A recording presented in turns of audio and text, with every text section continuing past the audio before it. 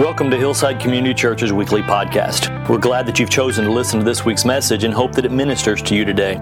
Hillside's located in Keller, Texas, and if you would like to know more about us or to listen to previous recordings, please visit us at yourhillside.com. And now this week's message. All right, so listen, I'm really excited. Like Dave said, we're going to start a summer psalm series. Wow, that's like really hard to say. That's interesting. Came out well. Anyway, Pete's gone. He's, getting a little bit of much-needed rest. He's also studying up for the fall. And so the rest of the pastors at Hillside said, let's rally together and work through the book of Psalms. So we said, we're not going to go through it chapter by chapter, which is a good thing. That's 150 of them. But we said we're each going to take one and dissect it, look at it together as a congregation. And so I've chosen Psalm 42. So if you guys want to flip to Psalm 42 in your Bibles or pull out the phones, whatever you need to do, we're going to read it together before we start. Let's go ahead and do that. As a deer pants for flowing streams, so pants my soul for you, O God. My soul thirsts for God, for the living God. When shall I come and appear before God? My tears have been my food day and night, while they say to me all the day long, where is your God? These things I remember as I pour out my soul, how I would go with the throng and lead them in procession to the house of God, with glad shouts and songs of praise, a multitude keeping festival. Why are you cast down, O my soul, and why are you in turmoil within me? Hope in God, for I shall again praise him, my salvation and my God. My soul is cast down within me, therefore I remember you from the land of Jordan and of Hermon, from Mount Mizar. Deep calls to deep at the roar of your waterfalls. All your breakers and your waves have gone over me. By day the Lord commands his steadfast love, and at night his song is with me, a prayer to the God of my life. I say to God, my rock, why have you forgotten me? Why do I go mourning because of the oppression of the enemy? As with a deadly wound in my bones, my adversaries taunt me while they say to me all the day long, where is your God? Why are you cast down, O my soul, and why are you in turmoil within me? Hope in God, for I shall again praise him, my salvation and my God. Can I go ahead and pray for us? Father, we thank you for today, the blessing of getting to gather together and learn your word. We pray you speak through your words. Please use me in this moment to learn more about you, to get to worship together and understand who you are. We love you, Lord, and we thank you for your Son. In your name, amen. It's interesting because the book of Psalms is unlike really any other in the Bible. It shouldn't be read like any other book of the Bible. It's lyrical poetry. It's made up of incredibly raw and emotional charged words that really reach down into the soul of where we get to see the poets that write the Psalms just cry out to a very real and authentic place. And so as I was looking through commentaries of how they said we should approach it, they said, it's not logical. It's not a procedure. Instead, it's this search. It's a very vulnerable search of the heart. C.S. Lewis says that the beauty of the poets of the Psalms is that the revelation that they express in their search of what is in their hearts leads us to learn more about God. And I think that's a really cool thing. It's a very humbling thing. I believe that we're going to be able to encounter something incredible today. And I'm expectant of that because I think God shows up in big ways. So let's talk about who wrote 42. Commentaries are going to point towards David, toward King David. They'll definitely say that there's debate, and you never can get a straight answer in a commentary. They're always going to tell you, this is the best possible thing, but others say this. And so if you look at, the other Psalms, of which David wrote a few of those as well, I think there's something incredible to look at if this was David. King David experienced a lot of things in his life even before he became king. He, was this incredible, we know him from David and Goliath, from that story, right? But there was a king before him, Saul, who actually persecuted David because of how incredible David was able to perform what was required of him. For background on that, if you want a little fun this week, you got to look at 1 Samuel and 2 Samuel. We're not going to spend a lot of time there, but I want to give you a little bit of a context of understanding. If this is David writing in this distress, this oppression that he is experiencing, it's a powerful thing to think about what happened to him, where he actually had to run for his life a couple of times. Saul went after him and tried to send men to kill David. All right, and he tried to kill him himself. So that's 1 Samuel 18 through 24. And then, because now if you want to look at this as being David, you also have to ask the question of, well, did this occur when Saul was after him or when his own son Absalom was after him? Because his own son tried to form a rebellion under David once he was king and go after his own dad. I mean, this is some good movie plot stuff, all right? So I don't know why we haven't enjoyed that yet, but I think we need to get on it. But all that to say, you could look at that in 1 Samuel and 2 Samuel. But it gives us a perspective. It gives us context to why David is in such distress. If it was immediately following one of those two things, when he had to flee, what an incredibly dark place he is in this moment. I think we can relate to that in some way. And I think that the key concept that we're going to feel and look at and examine today is isolation. And there's all kinds of isolation that we experience. There's internal, where we put ourselves there, where maybe it's this mental state that we get in because of a loss, because of a crisis that we don't know what else to do other than to remove ourselves from what's going on. And then I think there's this, for David, it's physical. There is this running. He is isolated from the rest of the world. It is very clear that he is separated from everything he knows. And that's relatable. If I ask you of maybe a moment that you can recall or maybe that you're in right now, I'm sure you have something that comes to mind of, I felt isolated in that moment. You know, speaking of movies, I think Hollywood's really nailed this one on the head. They love using isolation as like their major plot point, okay? And so as I was studying and thinking of this, I was like, what are some movies that kind of use that as like their main thing? And so I went a little bit to my childhood and thought of this emperor, actually, that found himself in isolation as a llama. All right, Cusco from Emperor's New Groove. I know some of the parents can chuckle maybe because their kids have seen it, but it's ridiculously funny. But there's this relatable moment of isolation. Even though he was turned into a llama, it was just very much personifying what was going through it, just his separation of communication and being identified.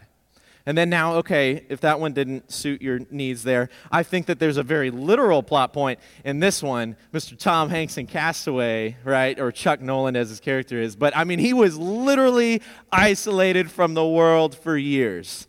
I haven't seen it forever, and I honestly was like, I've got to go dig that up and watch it again, just because it's powerful. It's powerful. We can connect to it, and I think the reason why we see so many movies that are in that place is because isolation is one of the most recognizable human experiences. But the key question to ask ourselves is, how do we respond to that isolation? Because it's going to happen. We're going to be isolated. We're going to be separated. We're going to be removed at times. But how do we respond to that? And what's incredible about this chapter today is that we get to see how this individual responds to his isolation.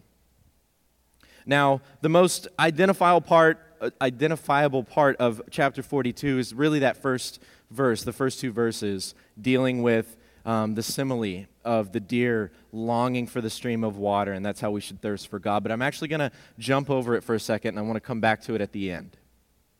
I'm going to first look at this, the second verse, where he says, my soul thirsts for God, for the living God.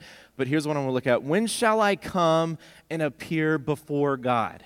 Now, why does he ask that question? It really puts into perspective where he's at. It's clear that throughout this chapter, he's talking in some regard to God. So it's not that he can't completely speak to him, but it's clear that he's separated in a way to God. And the key reason I bring this up is this. He wants to be reconnected with the temple. We must remember in the Old Testament, the temple for the Jews was the central focus, the central place of their understanding of God, of where they communicated with him. It was his dwelling place. the temple. It's where the Jews sacrificed, where they communicated with God. David understood this, and his desire was to be back in that presence, to be back in that place. It was sacred. Now I want to look at verse 4. Let's jump a couple verses. He says, "These things I remember as I pour out my soul, how I would go with the throng and lead them in procession to the house of God with glad shouts and songs of praise, a multitude keeping festival." What's he talking about? He's talking about, I miss being a part of the worship as a community. He missed being a part of the group of people, of worshipers together. So this brings me to my first point. We can find purpose and resolve when we open our hearts to a passionate desire for who God is and how He brings life to who we are. And I put we because it's plural.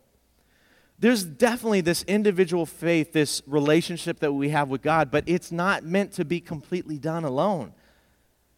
And David longed for that. It wasn't just about the temple, it was about getting to orient himself to God at the temple with people.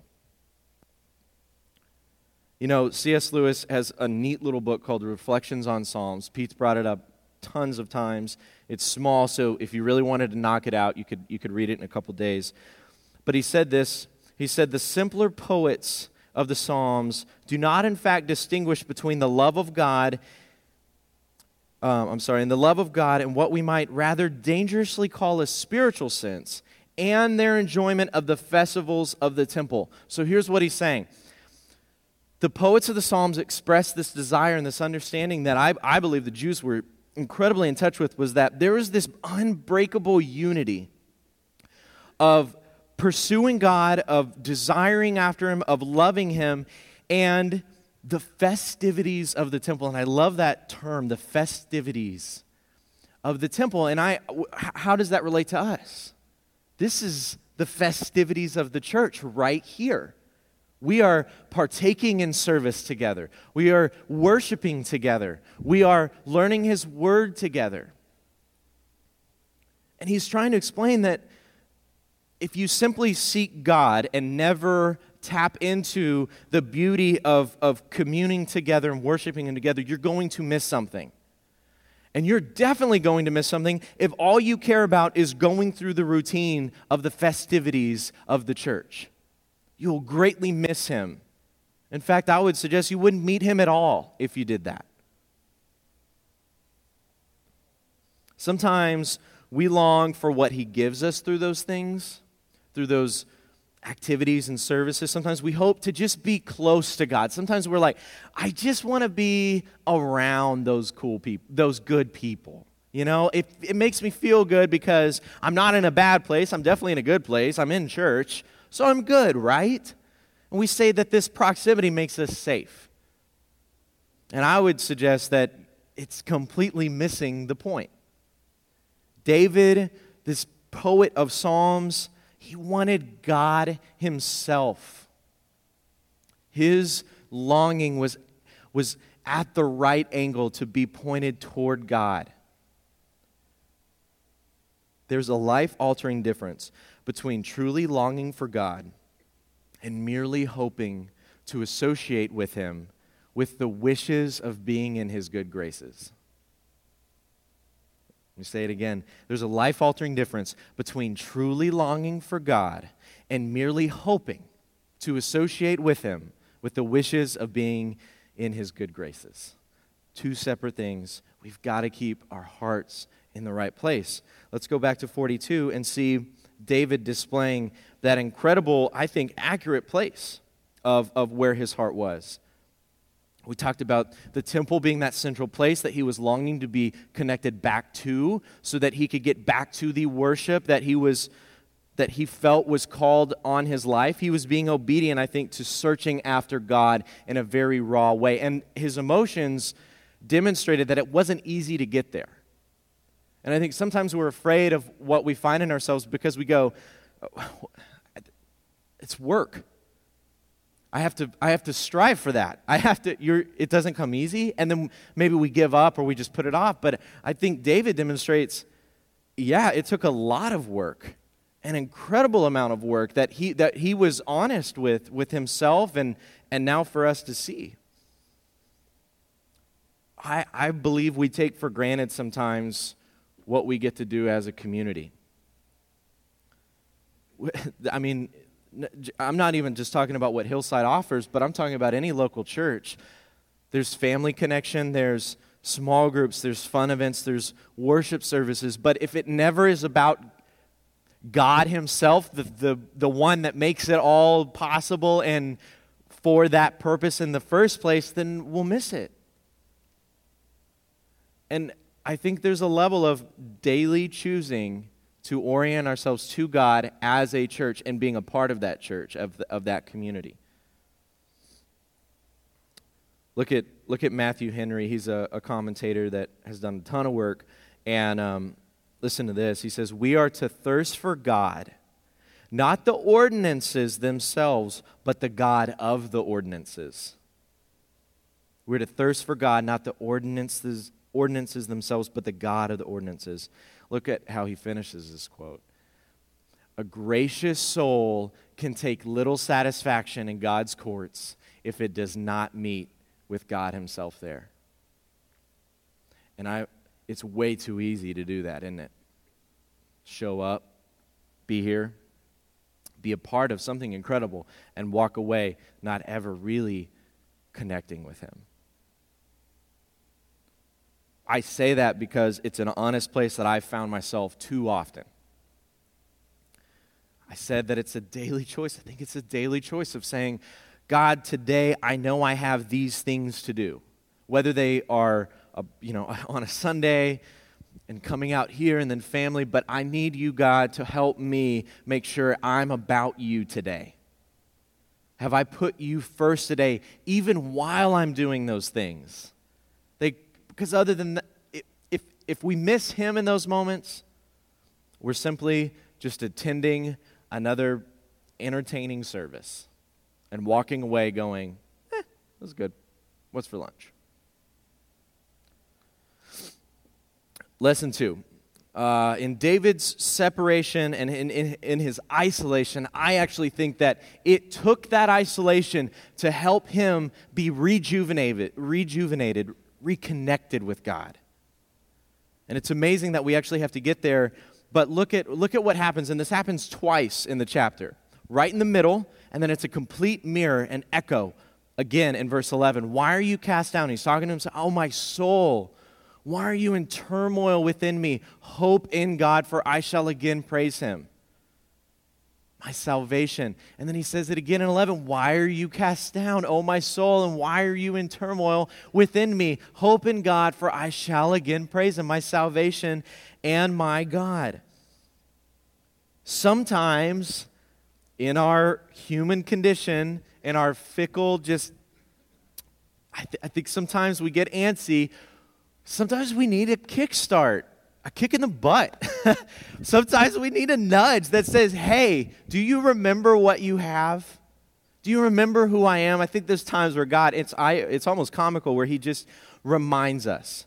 And it appears to me that it took this individual a place of isolation to remember, to bring him back, to maybe realign him with where he needed to be. So this is what I say to this. In a desperate hour when our battery is depleted, we are more aware of the beauty of who God is than when we are in a comfortable, flourishing, safe place. Now, this isn't to say that we can't know God and enjoy him fully when we're in a great place. I absolutely believe that's possible. But for some reason, when we are stripped away of security, of comfort, of confidence, and maybe who we are, or the things of this world that make us feel secure, there's something about being completely vulnerable that we are really, really in tune to who God is, how mighty he is, how big he is. And there's that realignment that happens. I think it's difficult to admit that it sometimes takes this. And it shouldn't. God's amazing. But for some reason, we get there way too often. And thank goodness God is everlasting in his loving kindness to bring us back. say, I have you. And look what David experiences back in verse 6 after he speaks to that moment of that very real moment of being lost, maybe for that moment. He says, my soul is cast down within me, therefore, and I remember you from the land of Jordan and of Hermon, from Mount Mizar. He's using the power of remembrance, of recalling on the faithfulness of what God has already done to bring him back to understand where he needs to go forward. We cannot miss that opportunity for us to apply that to our life. There is a powerful thing when we are able to remember what he's already done in our life, maybe what he's done in the people around you, because the dark moments will come. The storm will come. I can't tell you that, hey, as long as your faith is in him, everything's gonna be good. Sometimes he wants to grow us. Sometimes that isolation happens just out of what is going on in the turmoil and chaos around us. And in those moments, in those isolated moments, we have to look back and reflect and remember who God is and what he's done. I mean, I think back on what Pete said 2 weeks ago on the power of words, right? He spoke about that scientist that studied water and the effects of positive and negative words, spoken words, onto water. And it was clear that the positive words literally sustained life. And then you had the negative words that literally brought decay to the rice that had the water in it, right? And I think there's something about how we speak to ourselves, to God, to the people around us when we're in maybe that dark place, when we're in that isolation.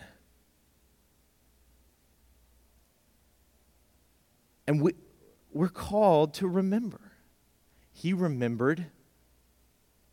I think about all the times that throughout Scripture, there's too many to name, but this is a great application for today.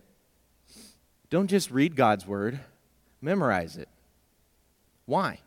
So you can recall. So you can bring it out, right? I mean, armor of God, Ephesians 6, I mean, it's talking about using the Word of God as the sword, right? We are to guard ourselves. We have to recall to those things. And I want to encourage you with this. Here's another point that I would challenge you to today. When God does something amazing in your life, or maybe when he hasn't done something amazing yet, write it down. Whether it be in a prayer, whether it be just for safekeeping. When God does something incredible in the life of somebody right next to you, or when you hear a cool story, write it down. There's something powerful, and my wife is really good at it, where she'll bring out photo albums every once in a while, or pictures, or go through Facebook and just recall the stories of, oh yeah, I remember that moment in that picture right there, and what we were talking about, what we were laughing at, what you said, right? Why? Because it brings back the joy of that moment. It almost brings that moment right back into place. And maybe it's that nudge, that encouragement that you need to press on. And we can do that absolutely with what God has testified to in his word and what he has testified to in our own lives.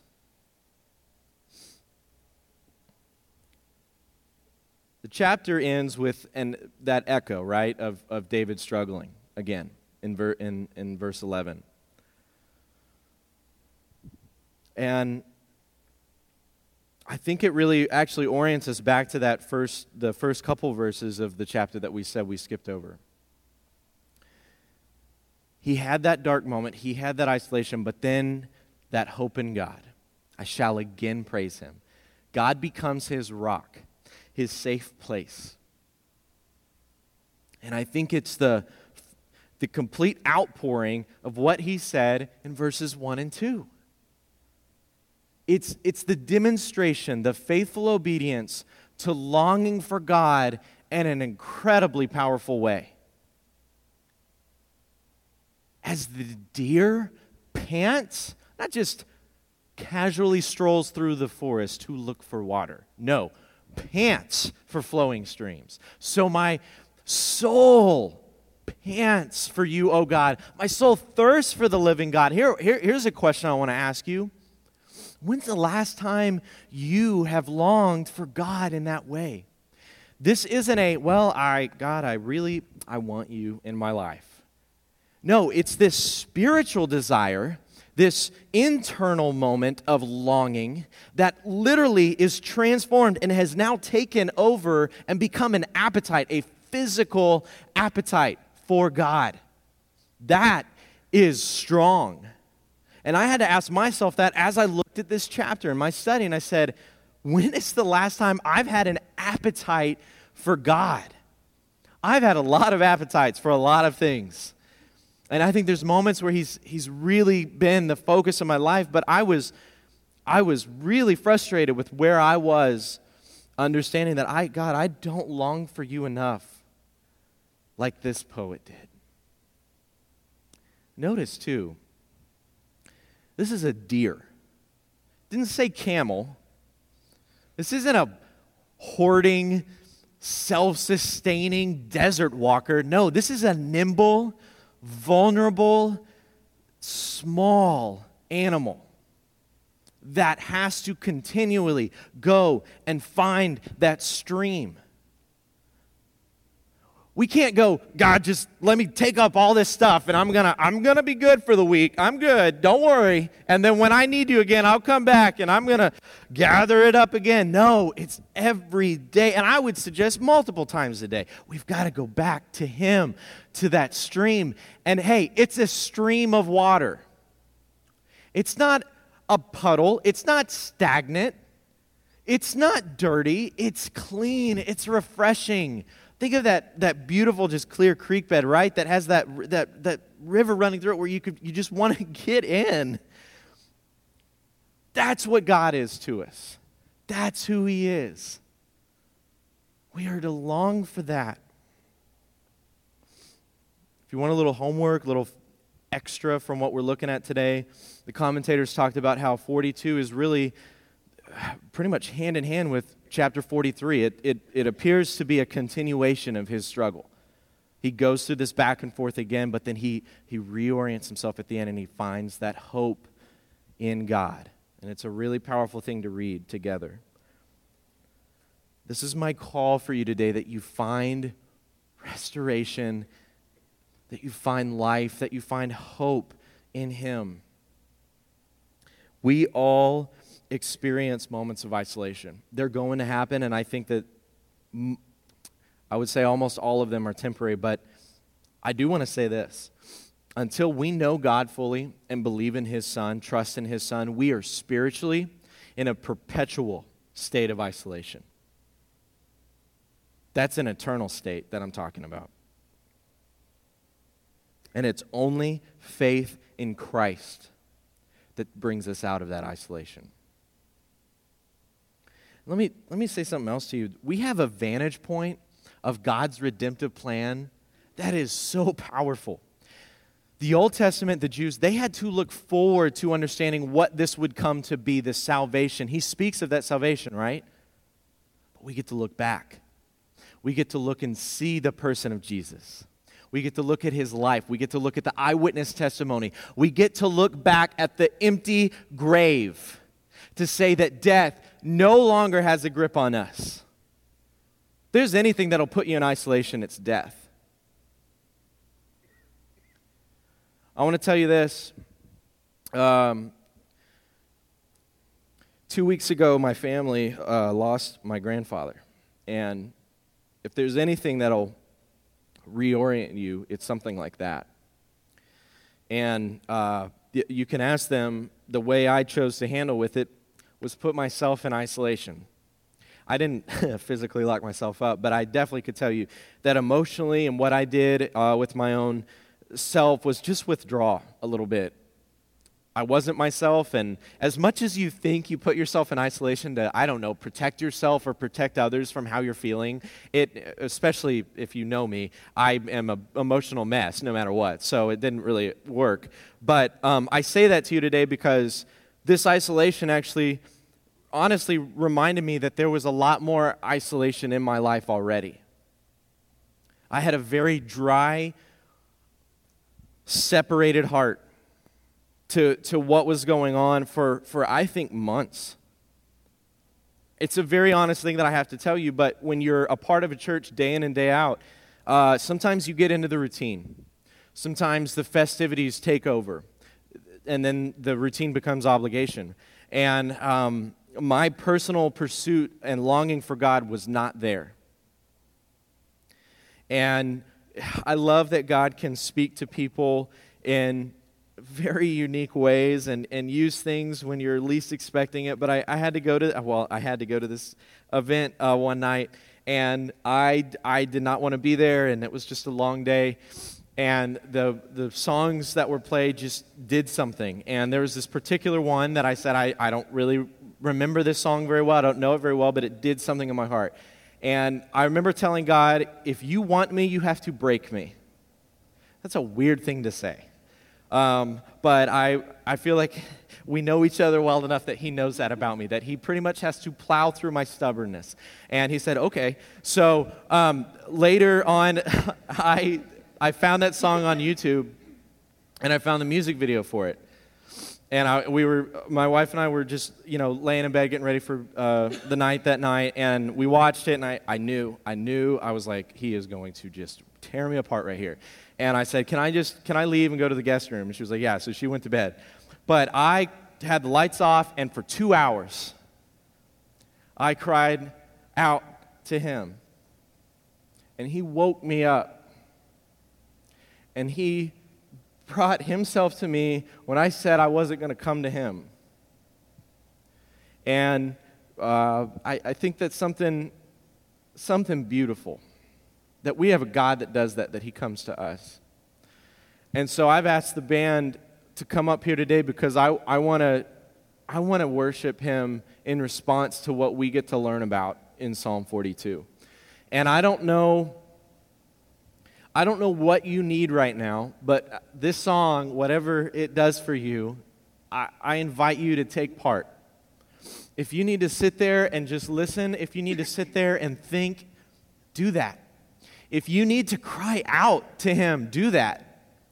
If you need to sing your heart out, I don't know what it is, but I prayed to God specifically this entire just preparation and this morning, and I said, be big today here. Be big today, because I think some of us, we get really lazy or just we want to be ignorant of the incredible God that's right in front of us. So I invite you today to worship him.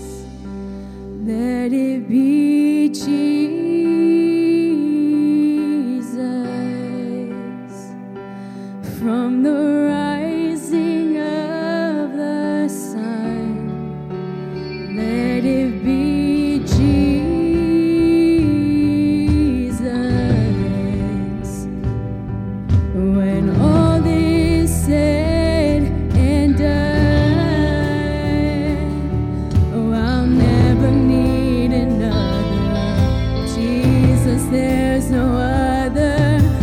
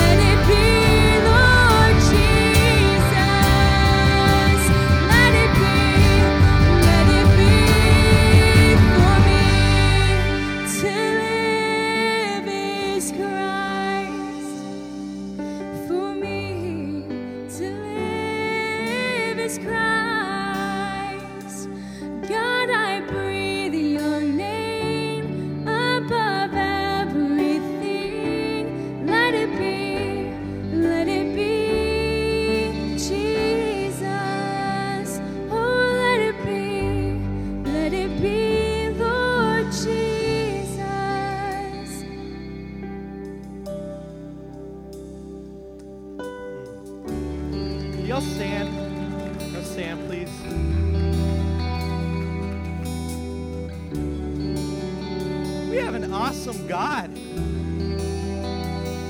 Death has no grip.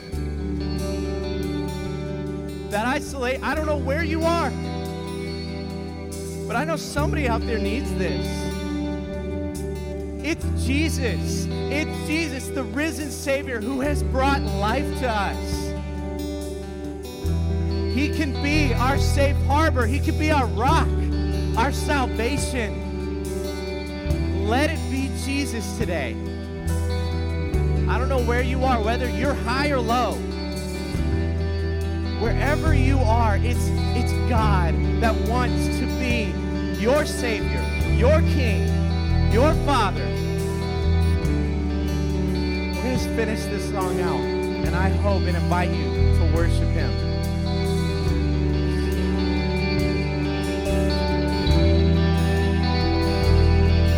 Should I ever be abandoned? Should I ever be claimed? Should I ever be surrounded by the fire and the flame? There's a name I will remember. There's a name I will proclaim. Let it be Jesus. Oh, let it be my Jesus. Let it be for me to live is Christ.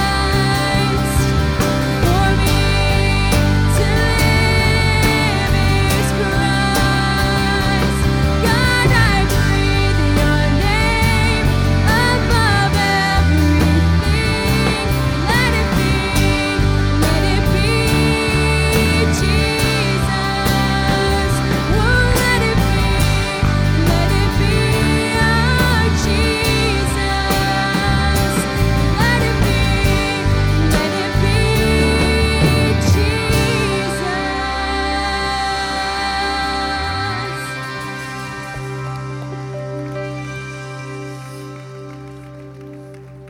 Thank you, Hillside, for being a part of this today. I think it is a special moment every time we meet, and I don't want to take that for granted. If you need just a couple more moments, sometimes we rush out of the worship moment, right? So we're going to leave the lights a little lower. The band's just going to play out. If you're good to go and want to enjoy the rest of your day, please do so. I'm really thankful you were here, but if you need to stay and just sit and take a moment, you can. If you want to come talk, I'll be down here. Let's talk. Can I pray? God, we thank you for today. We thank you that we can have your Son, Jesus, with us in our hearts. You are the life. You are the stream of water. You are everything to us. May we not get distracted with the things of this world, with even the festivities that we get to be a part of. May we orient ourselves to you, align ourselves to you, and then may we encourage and continue to meet as a church, uplifting one another and spreading the power of your name. We love you, God. We love you, Jesus. In your name, amen. Hillside, you can have a good week.